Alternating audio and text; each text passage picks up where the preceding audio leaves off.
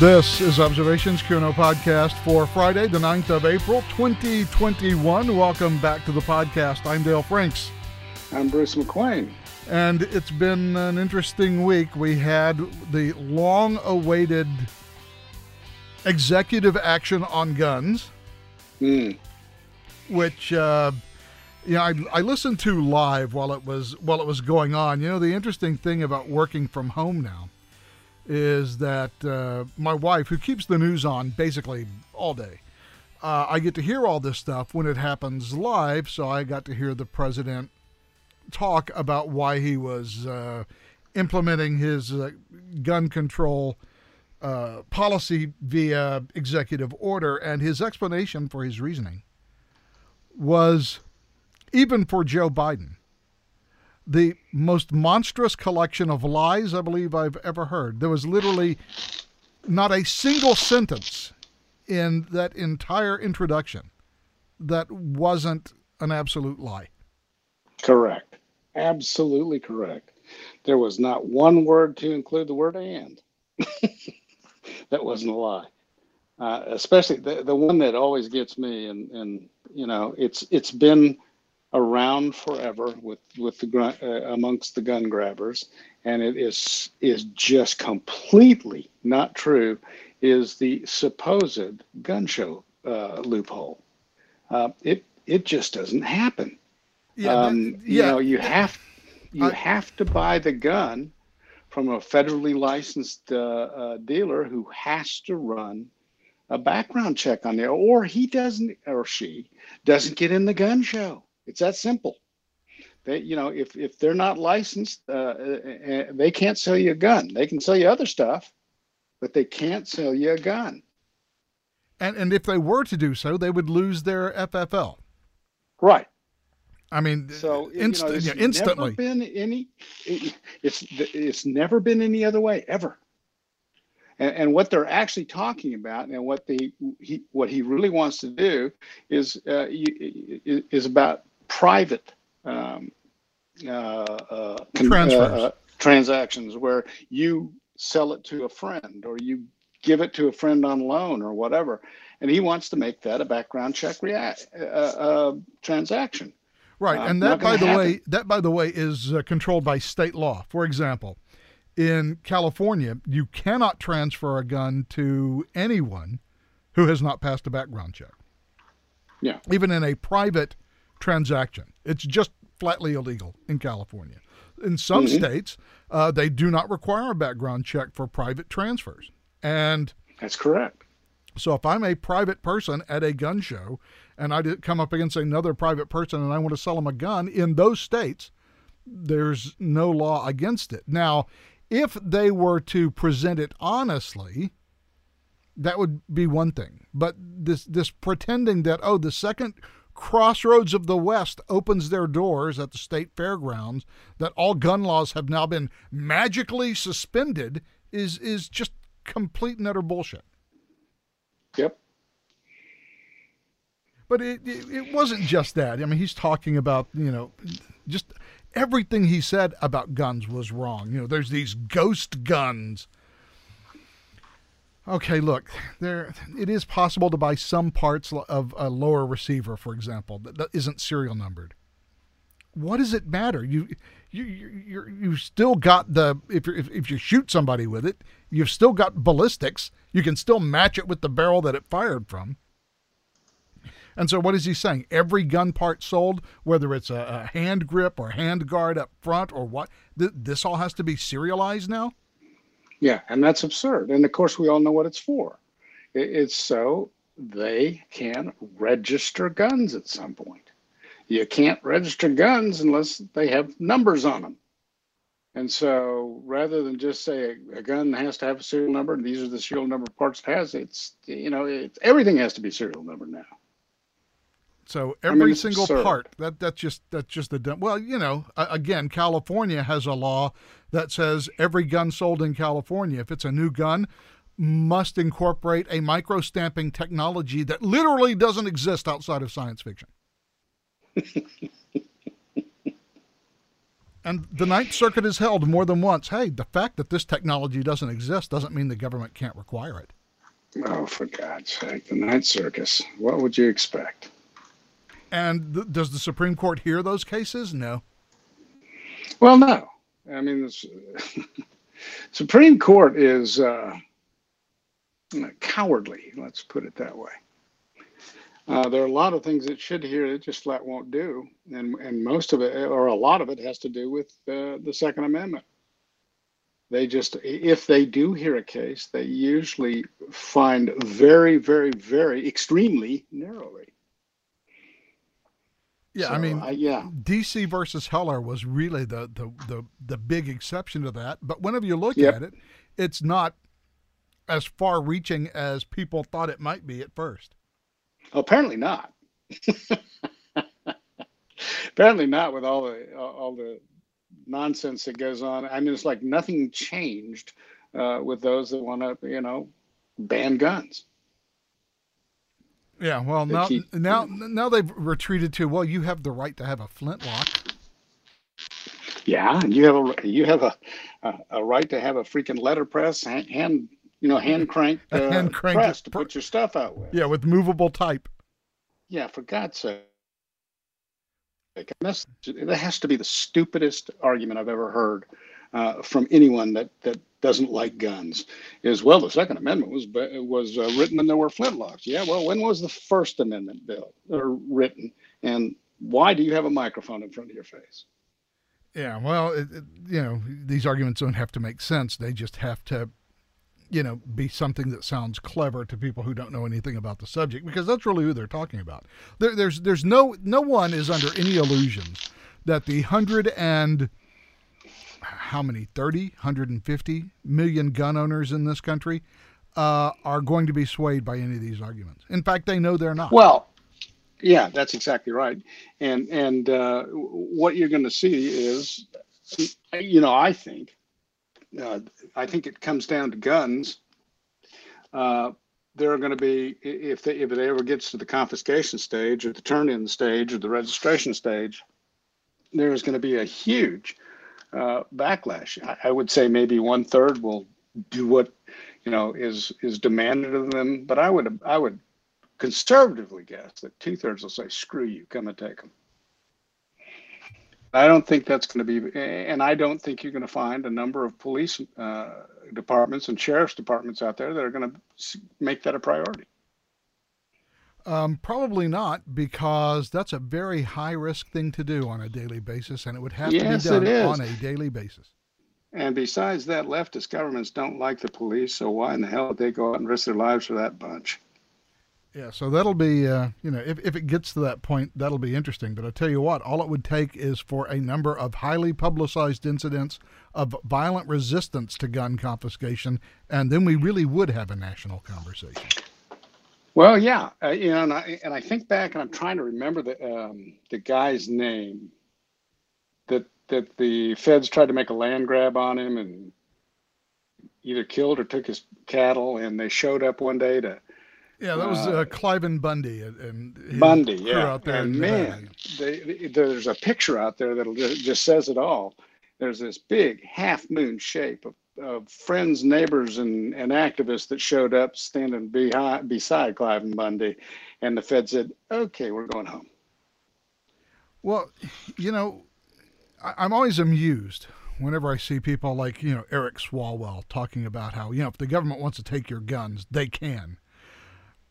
Really? Because I've got some bad news for you. Let's say that there are only 100 million out of, let's say, 150 million gun owners. We don't know for sure. Maybe it's 120. Maybe it's 150. Maybe it's more. We don't really know. So let's say 1/3 of them did turn in their guns. You're still left with about 100 million gun owners who are armed and who have decided they're not going to give them up.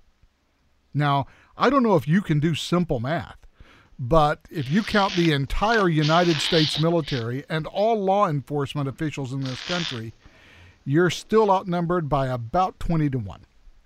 Yeah. Yep. And then you have to make the assumption that they'll all go out and do confiscation. And my guess is probably the majority of them will say, yeah, no, not doing that. So then what? And unless you're gonna, do away with posse comitatus, you're stuck with the National Guard who live in the states who are going to go, yeah, we're not playing that game. We don't do that. Yeah. So, you know, to a very large degree, there's just a lot of wish casting going on. Yeah.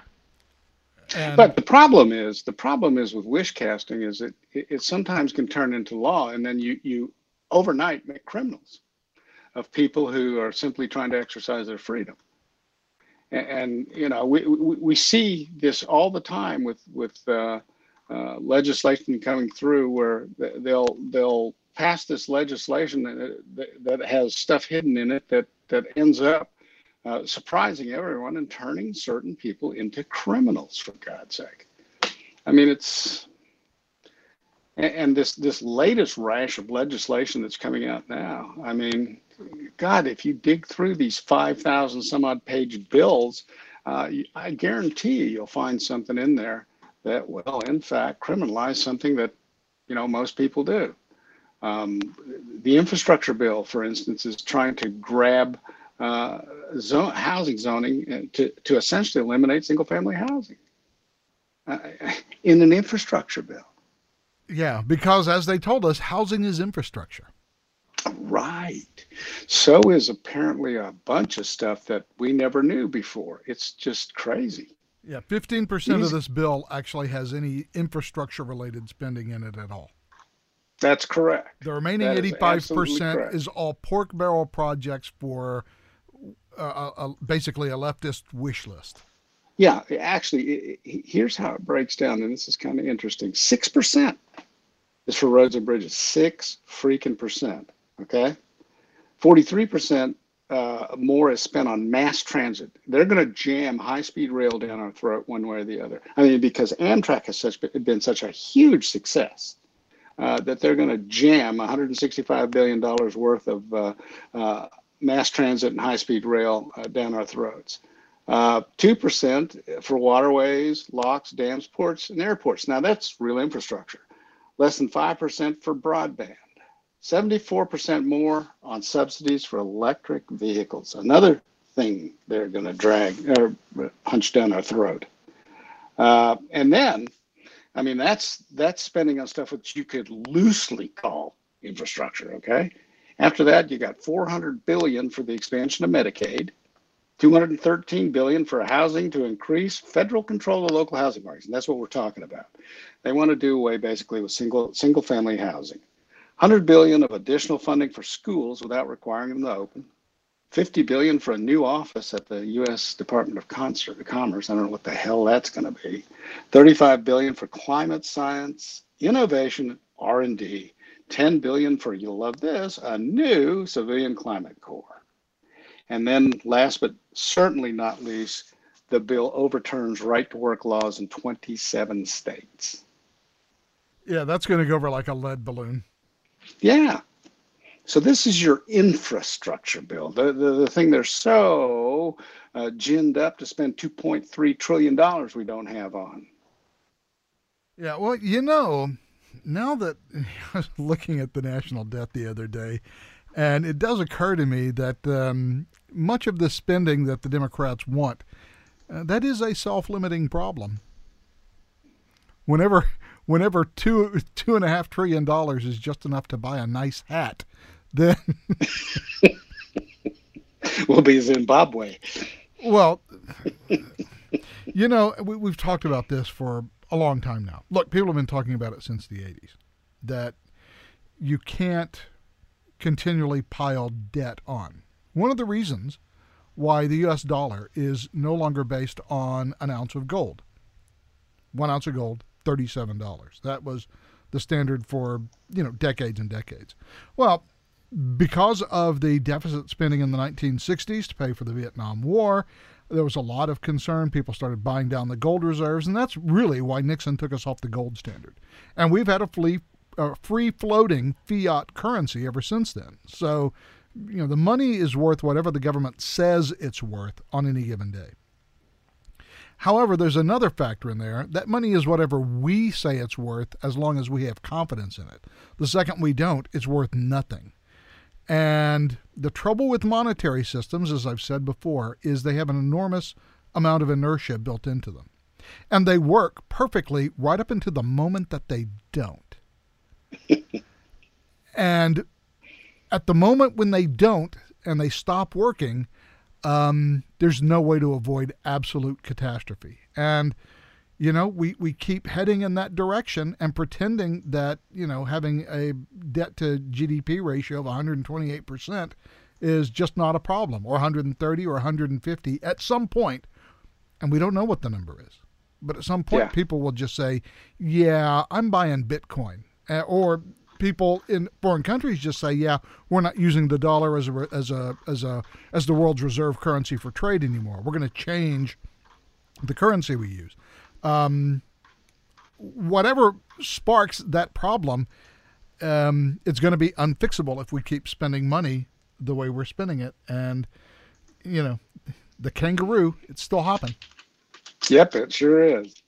Hasn't slowed down a bit, has it? In fact, it's probably speeded up. And, it would be better if the system, like, the more debt you accrued or what have you, if the system just slowly started to gum itself up, right? It just worked worse and worse and worse. And we could see over time that things were getting worse. And damn it, monetary systems don't work that way because everything is based on them. So they just work until they don't. And so you don't get these warning signs that, oh, by the way, you're just about to go ass over tea kettle into hyperinflation. You don't get that warning. Or by the time you do get the warning, it's too late. There's nothing you can do to avoid it. And here we sit. And, looking at going, yeah, more candy. Yeah, and for people our age, I mean, that's a real threat to, everything we've worked for our entire life just be gone. And we don't. Yeah, exactly. We don't have time to rebuild all that. Well, and the other thing is that, the people that figured their retirement and what they needed in retirement years ago, and then got there and found out that, the Social Security game that they were played in isn't going to do what they thought it was going to do, and that $500,000 that they've got put back isn't worth spit because everything's crashed. They don't have a chance to do anything more now. They're at the mercy of whatever because their money is not worth what they thought it would be at this time, and that's where we're headed. People who live off of fixed incomes in retirement are going to be screwed. Yeah. Then what? But you know what? It might happen tomorrow. It might happen for another 20 years. So let's just pretend it'll never happen. I'm hoping for the next 20 years. Yeah, I'm hoping 20 years. Give me enough time just to shuffle off this mortal coil, then you can just blow the whole damn thing up. If I'm still around in 20 years, I won't give a shit anyway.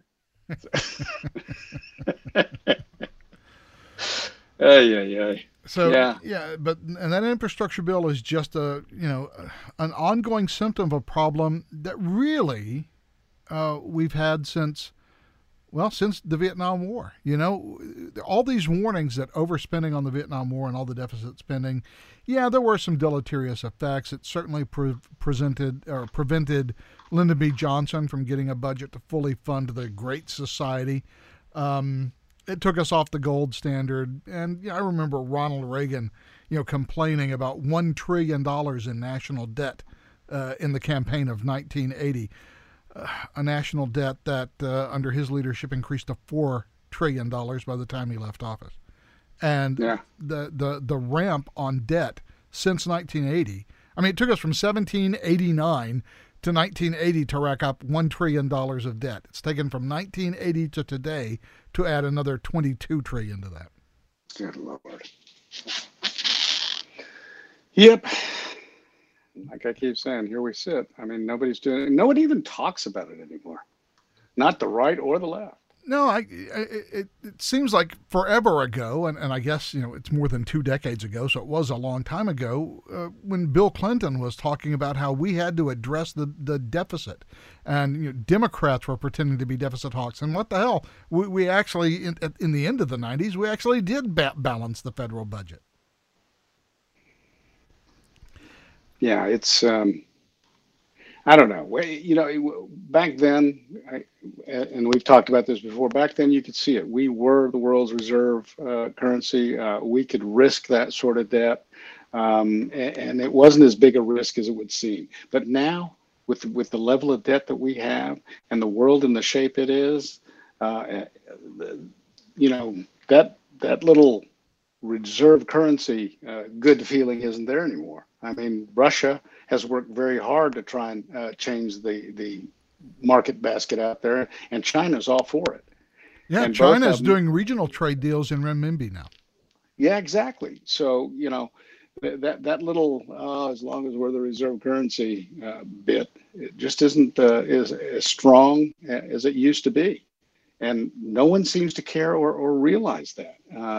When we don't have that anymore. We're not the world's reserve currency anymore. We share that now regionally with certain countries, and so it just I don't understand why this isn't a bigger subject.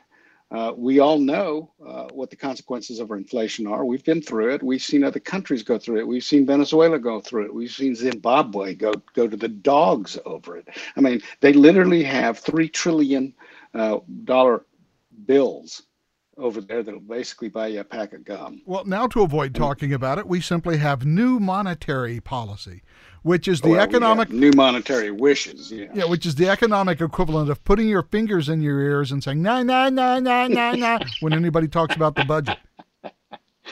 And then, and by the way, all this reminded me. Did you see where Yellen wants to negotiate a worldwide minimum tax? Yeah, because it's really strange when you think about it because we think of the Europeans and all of the other advanced nations of having very high taxes. And certainly in terms of personal income tax combined with a VAT, they do. In Denmark, for example, they have a VAT of about 21% on every good that you buy, good and service that you buy, with the exception of clothing and non-prepared foods. And then on top of that, the average tax rate for the average person is 50% of their income. Oh, and by the way, there ain't no home mortgage deductions in Denmark. When they say 50%, that's what they frickin' take.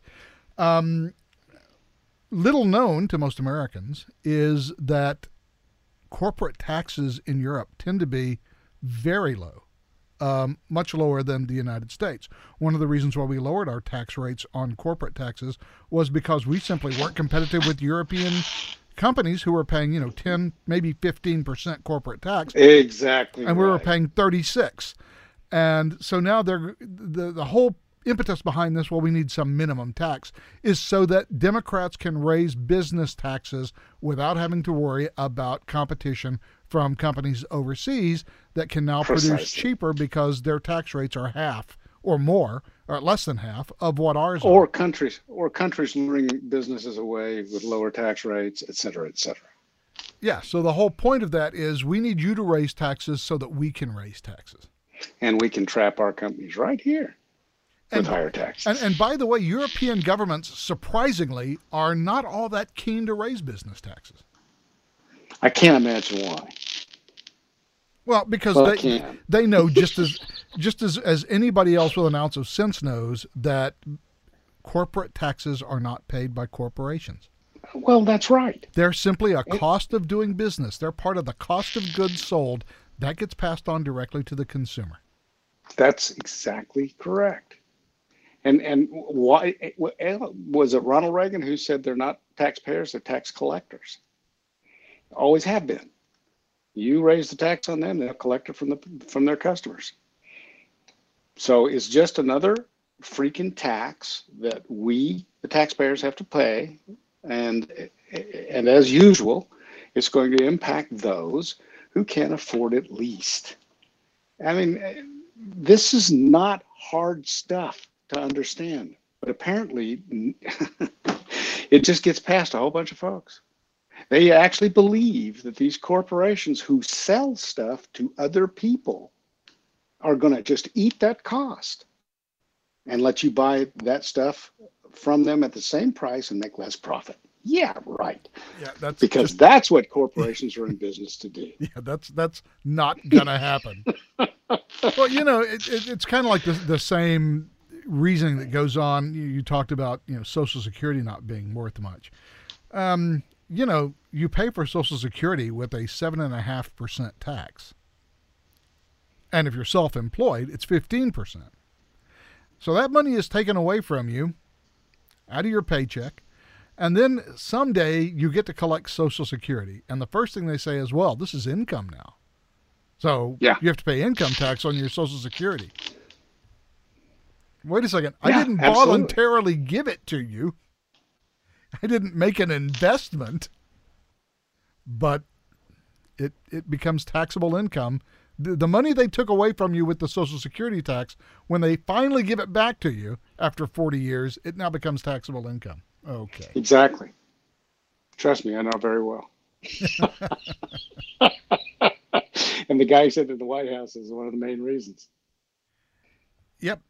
And he's, I don't know how much of this comes from Joe Biden. I guess the gun control thing is one of Joe Biden's pet bugaboos. Always has been. The other stuff, though, is he actually pushing all of this stuff, or is he just the mouthpiece for the progressives that basically run the Democratic Party now? I really don't know. Well, if you look back at Joe Biden's umpteen years in the Senate, he never was really a radical person. He was more of a moderate type. And, you can go back and find him talking against a bunch of this stuff or much of this stuff years ago.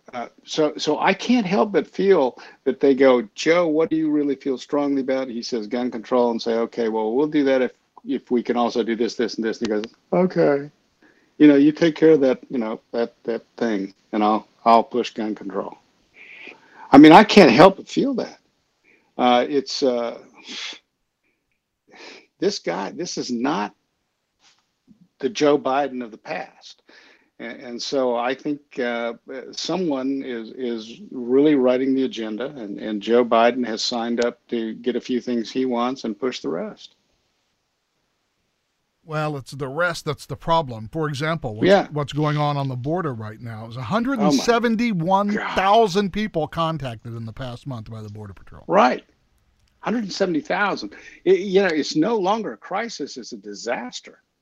It was interesting today that Biden's border czar, she used to be the ambassador to Mexico, Roberta Jackson, stepped down. She retired.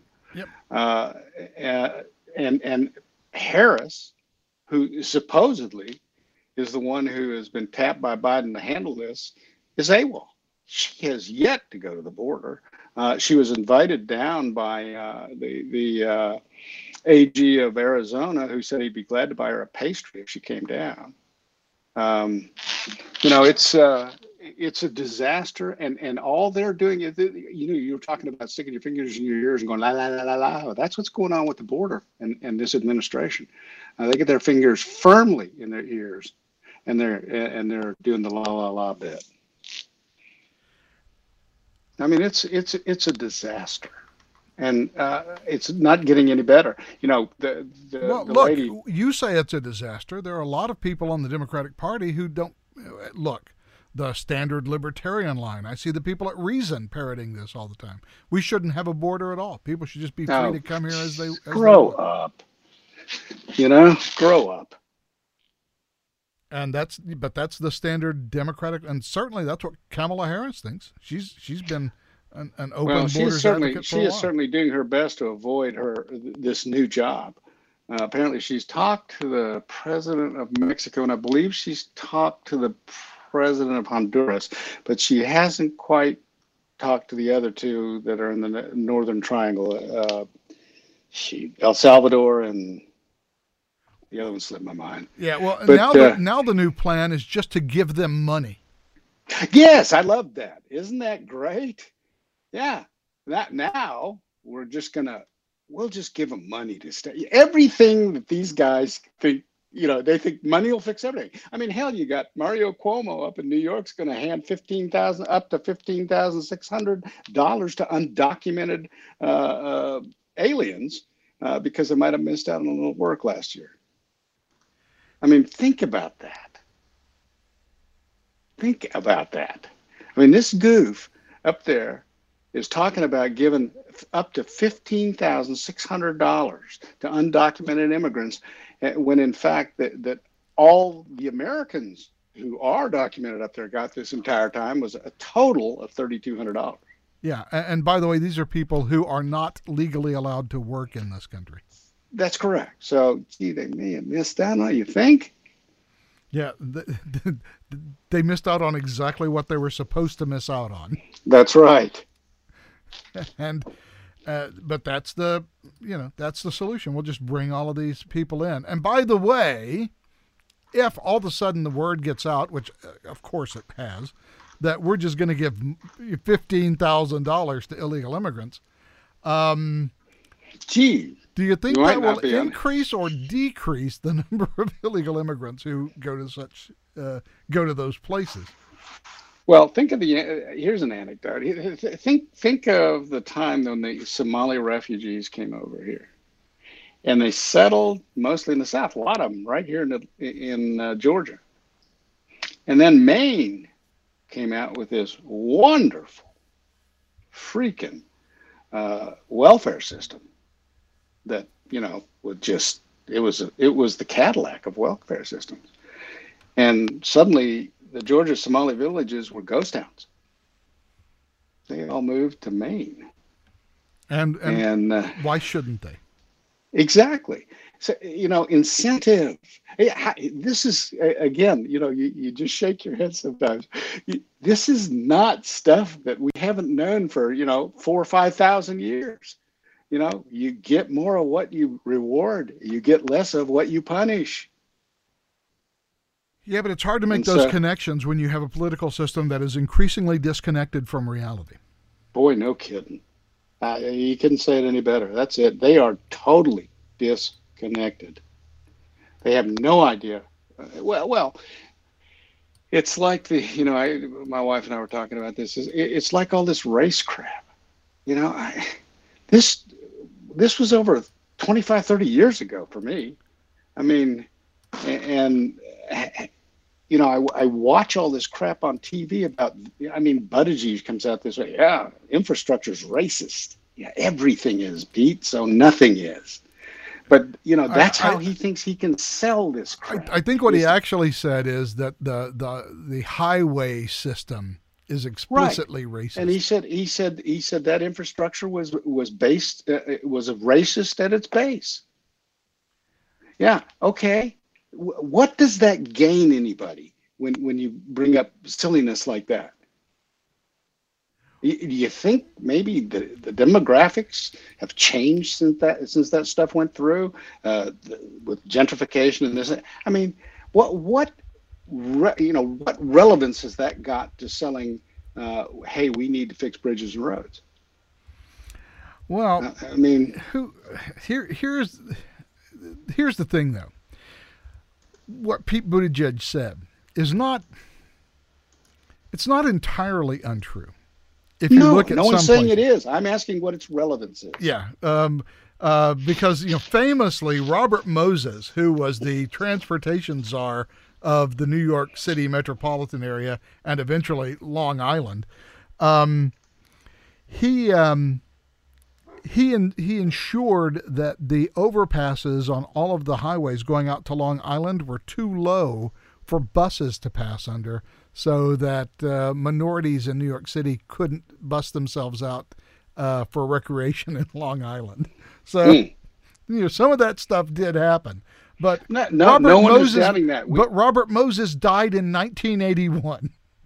Yeah, and he was not, the bottom line is, all of this, let's make it about race, is divisive. It has that particular part of Pete Buttigieg's pitch is irrelevant to the fact that, hey, we have legitimate needs and these are the needs. and laying them out. But they're not. They're going to try and sell it, in ways that are divisive. They're going to rile people up and get them all nasty and not really care what's in the bill because, it was racist back then. I mean, this is not how you run a country. Yeah, that was The uniter in chief. That was 70 years ago. We can't go back and fix decisions that were made 70 years ago. No, we can fix them. We can fix them. But again, the relevance of bringing up racism when, there was racism, has what to do with anything today? Yeah, we have very different needs today too than we had back then as well, and we can fix those things without having to resort to race. And one of the things that occurred to me this week while I was listening to all of this talk about race was, look, we've heard for the last 4 years that Donald Trump was this fella who caused this resurgence in white supremacy, white nationalism, whatever you want to call it. And I think I would argue is if you've spent the last 30 years making everything explicitly about race and declaring this and that to be racist, and now, of course, telling white people be less white, and going with critical race theory, and all the way out to white people are just naturally authoritarian and racist.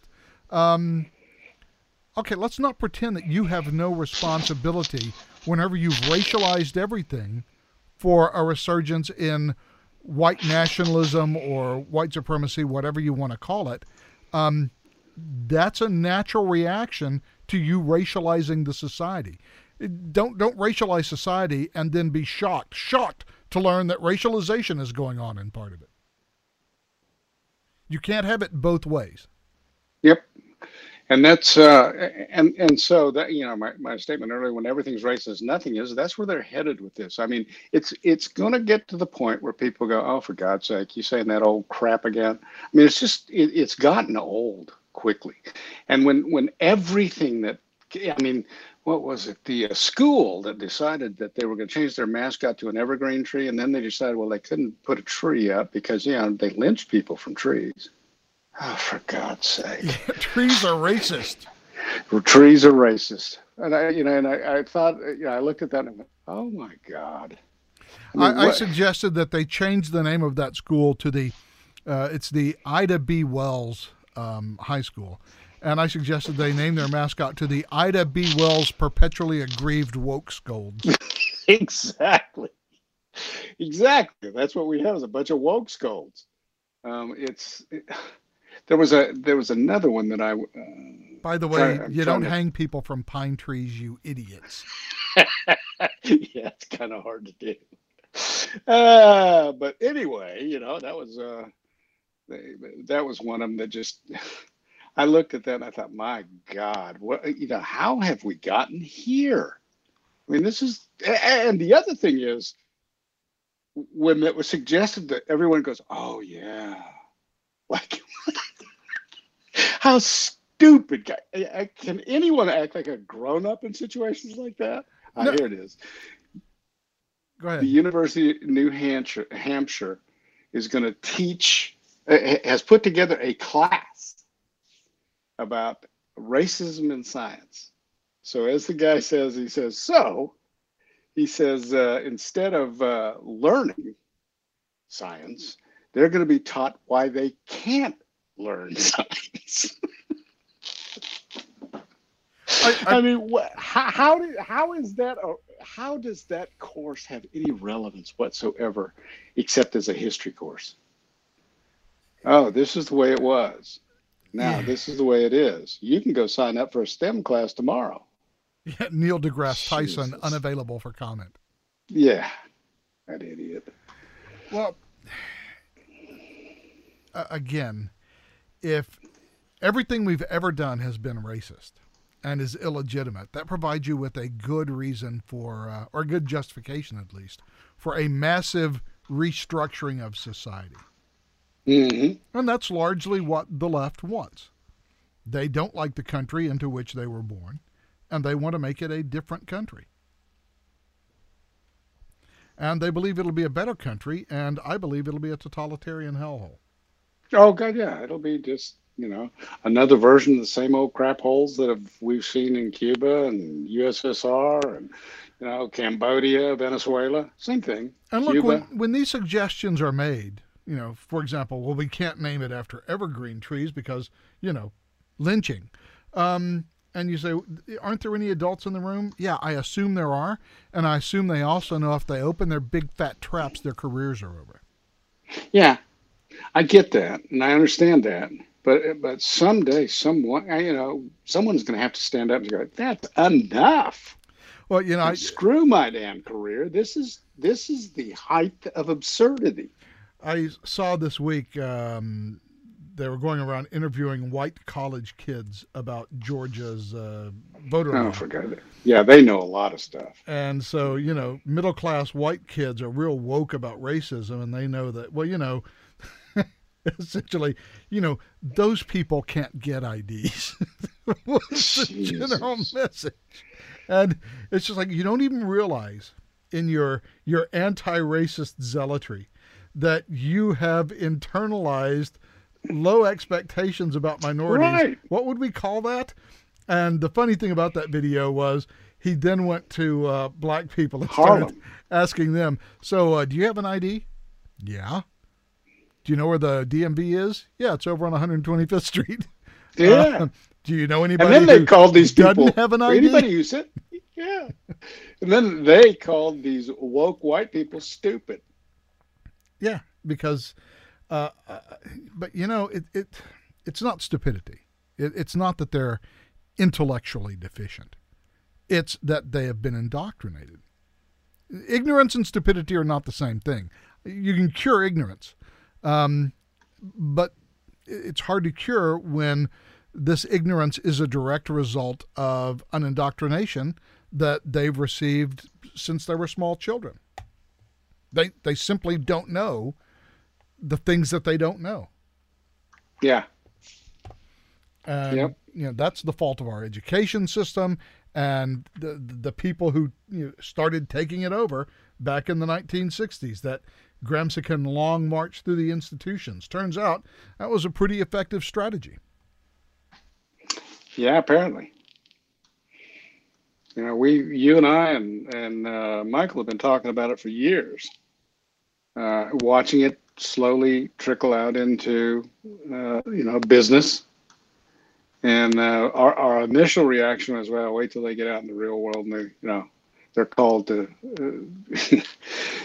they're called to heal, but they never were, and they never have been. And so now you have the newsroom at the New York Times running the paper and deciding who they can hire. You have all sorts of little uprisings within corporations when they don't get their way, and management caving in. And then you have these stupid corporate CEOs who get out and alienate half their customer base by becoming political instead of just shutting their mouth and flying airplanes and making soft drinks. Somebody once asked Michael Jordan, how come you don't speak out more about politics? And he said, because Republicans buy shoes too. He is smart man. And that is such a simple, basic, and one would think obvious fact. Yes, you would think it would be obvious, but apparently it's not. No. So then you have Major League Baseball who are headquartered in New York, by the way. Yeah. Who are now saying, well, this thing in Georgia is completely unacceptable, although it largely mirrors the voting laws in New York. Yeah, well, in fact, it's better than the voting laws in New York. Have more early voting days, etc. So, yeah, just, it's Jim Crow on steroids 2.0. And what is the impetus to catering to these people? Clearly they feel that there's some, they must feel there's some economic benefit. They must feel that this improves their business. I mean, you probably couldn't prove it by the NFL's ratings, for example, but apparently they just take it as an article of faith. When did that happen? When did corporations decide, yeah, I can say whatever I want about politics and I can take sides and everything will just be fine. I won't have to pay a price for that.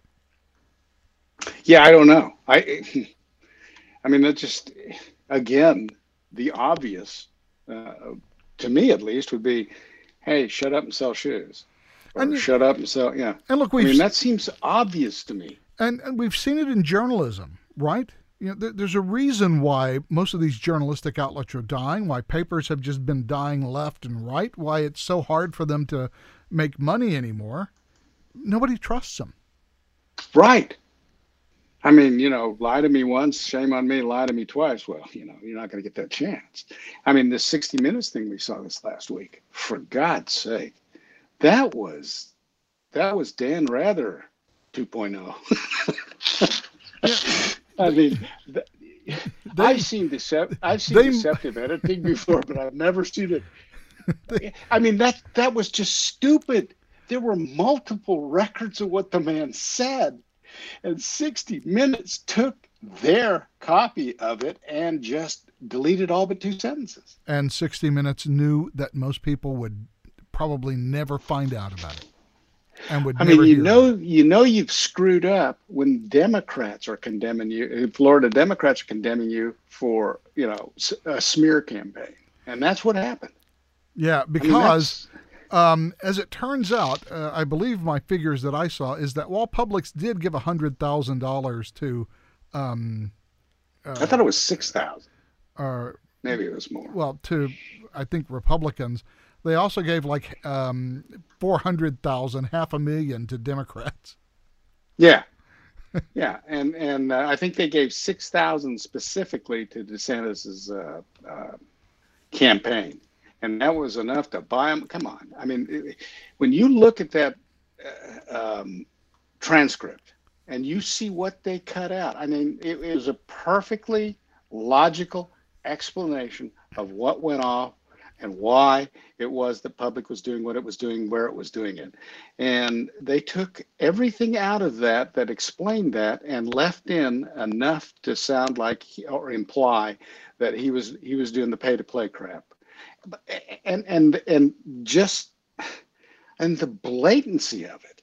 This was a press conference, for God's sake. 60 Minutes didn't have an exclusive in this.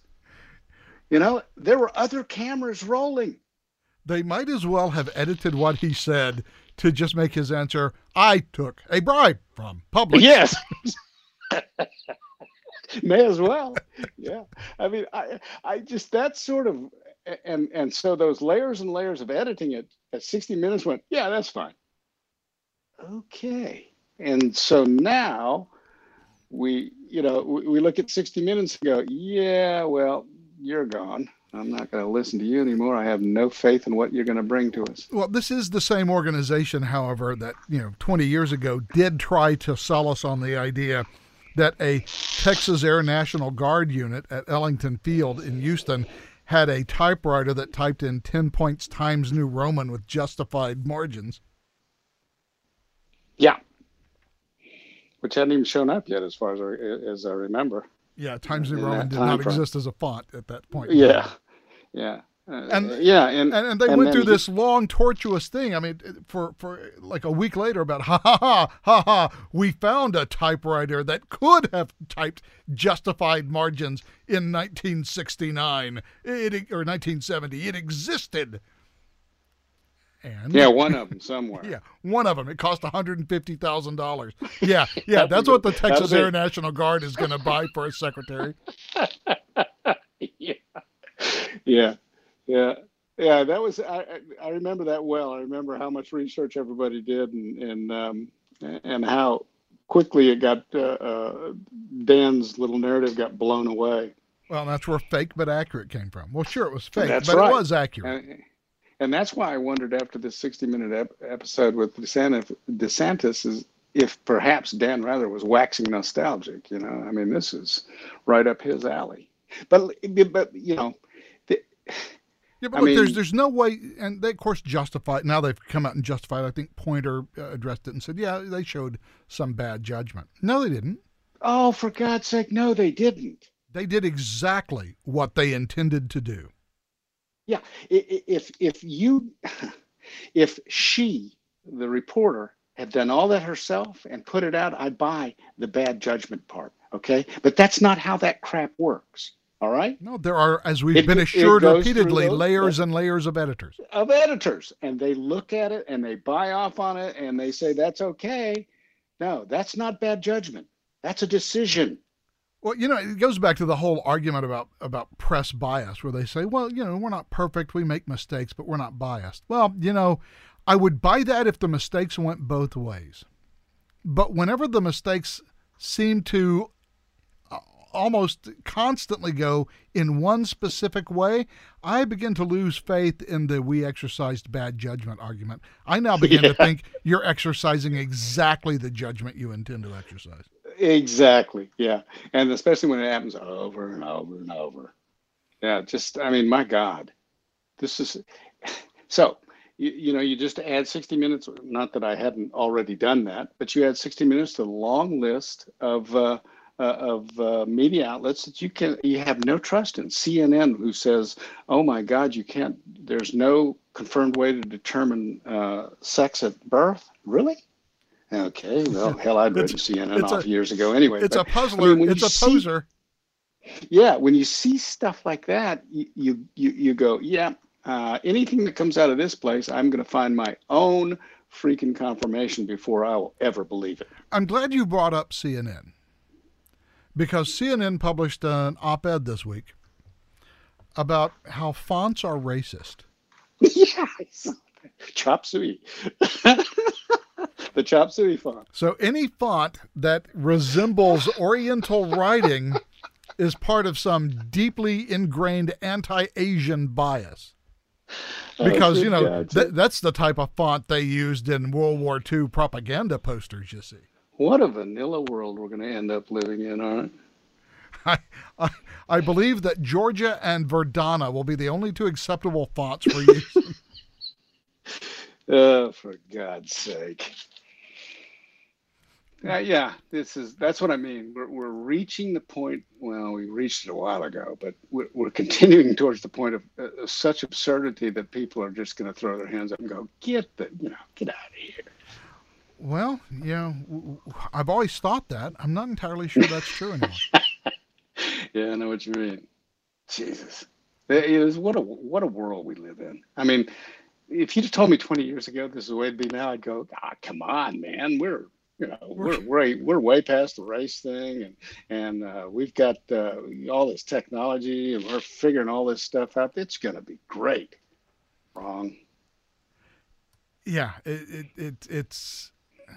I don't know whether it's that the average person has just been derailed in their thinking, or simply because all of the cultural institutions we have been, and we just don't hear anything outside of those cultural institutions, except for the alternative media, as they call it, or what have you, because our culture has just been taken over by these fellas and trashed, and those are the only messages we get. Plus, and when that is the case, I again think back to William Shirer's book Berlin Diary, where he recounts his time. He was the CBS correspondent for CBS Radio in Berlin from 1933 to 1940, and he wrote about all of the weird stuff that was in the German newspapers. It was all propaganda. It was all controlled by Joseph Goebbels and the propaganda ministry, who told editors what they could publish on a daily basis. And he said, you'll talk to a German who seems to be very rational and have a lot of common sense, and you'll be having a conversation with them, and then they come out with the most outlandish opinions, and you think to yourself, nobody can possibly believe that, but so many of them do. And he talks about himself actually getting a vacation and going off to Switzerland for a couple of weeks. And now he was from CBS. He had access to external sources of news, even though he was living in Nazi Germany. But going to Sweden and just seeing, a free press and seeing all this other news, he began to realize that he had started to get some weird ideas about living in Nazi Germany simply because he'd been subjected to this same messaging over and over and Mm-hmm. over again until, it is the big lie theory, and Joseph Goebbels was right. It does work. If you tell a lie that's outrageous enough and tell it for long enough, and people don't have access to another message to counteract it, people are going to start believing it. It's all they hear. Yeah, exactly right. And that's one of the reasons why I seek out alternative media and foreign media. The British press, for instance. I mean, not always reliable in that regard, but usually you can find uh, at least some fairly straight reporting on something that on subjects that you're not going to get it with here, particularly politics. Um, you get the one side here, and or mostly, and it all seems to march in lockstep. Whereas if you'll hit some of the Brits, or even, I've done Australians the whole shooting match, they'll actually, as much as they feel their readers will stomach, they'll actually break it down a little bit and lay out the facts. And you just don't get that here. You get propaganda here. You get the line. And when you read anything from CNN, New York Times, Washington Post, they're all pretty much the same. They're all pretty much on message. They're all pretty much saying the same thing. Yeah, I have a little affinity for Agence France Presse, who have an English language service. Mm-hmm. I've read them. So read the Germans. Yeah, I mean, there's a lot of interesting stuff out there if you go look for it, and it will give you a different look at what the American papers, most of the American papers or media are pushing. But that's all people hear, and so Yeah, they either and so accept it, and or if that's the they don't thing. accept it, they know that it probably wouldn't be wise to say anything about it. Yep, self censorship is up. I'm sure. I know. Uh, you know, I don't have a job or career to protect, so screw 'em. But yeah, there are people that are not going to say a word. Even and you read these anecdotes all the time about the college kids that come out of there that are of a conservative side and say, yeah, we just whatever the teacher wanted, we gave them, and we just kept quiet. Yeah, just keep your mouth shut. Don't let anybody know, and just get your Soldier on. Yeah. soldier on. Exactly. And then, because, it's one of the things that I always thought was really interesting is that, and I'll expand on it, is that, Gwen Dyer, who was a Canadian professor of military history, he wrote a book in the early 80s called War. And a very good book, by the way. It's a history of warfare. And he was talking about how militaries take people and turn them into soldiers. And he was going through the process, and he said at one point, that this works really best on younger men, on young men, Mm-hmm. young single men. He says you can take older married men and give them this same training, and you can teach them to parrot all the stuff that you want them to say, but you can never actually quite get them to believe it. And when you expand on that, you can tell me what to say. You can tell me those pieties that I have to mouth. And you can even make me mouth them. But you can never make me believe them. Yeah. And the one place that no one else can control is between your ears. And what you believe, my dad used to say those are the most important 6 inches around. And he was making he's being a little off color because you know what you would say, 6 inches, you go between your ears. But he's right. I mean, that is the most important 6 inches on Uh-oh, lost you a little bit there, Bruce. what you think. No one, they can take a lot of. Yeah, I think I'm losing you. I missed the last couple of minutes. Are you still there? Me? Yeah, there we go. Now you're back. Oh, You, did that go away? yeah, you went away for about 30 seconds there. But Oh, yeah, good. It was probably a good thing. Yeah, well, I just caught that, you're really impressed with your 6 inches. That was the only Yeah, thing you're looking at. between my ears, you big dope. No, I was saying my dad was trying to make. He was being a little. He thought it was. We thought it was off color, and we go 6 inches, and he go between your ears. Oh, Yeah, well, it really is, and it's the one thing that nobody can control. that's right. And, you have to wonder how many people are saying all of this stuff and repeating it, but know that it's a bunch of bullshit. But they know that if they don't, then, their career or livelihood or whatever is at risk. Yeah, and then the next question is, so what do we do about it to change that? And it just going to have to take some very brave people that stand up and go, enough, I'm not playing this. And I'm starting to here and there, where, this college professor stands up, that one stands up. They're trying, and that's what it's going to take. And that's one of the places it has to happen in academia. You have to kill this damn nasty thing in academia first and as quickly as possible, because that's what has poisoned the rest of the culture, I think. Yeah, Adolf Hitler is always an endless source of good, bad examples. And I believe it was either him or Joseph Goebbels that said, if you give me your children, I own the future. Yeah. And my God, again, common sense. Although in their particular case, that turned out to be largely untrue, although not because of massive cultural changes, but rather the imposition of a different culture from outside of Germany. Yeah, forcefully. Forcefully. Oh, yeah. How about we change the future? How about that? Which reminds me, a science fiction author that I follow, Rob Creasy, had seen a tweet from somebody put up on, not a tweet, but a meme somebody put up on Reddit saying, the something destroyed my childhood, and now this COVID has destroyed my 20s, and the climate is going to destroy my 30s. And he just simply responded, on D-Day, 18-year-olds parachuted into a swamp and drowned.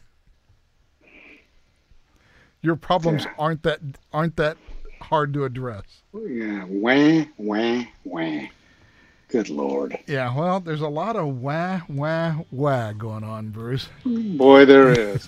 Well, that's, we have a victim culture now. It's cool to be a victim. I mean, that's the end thing.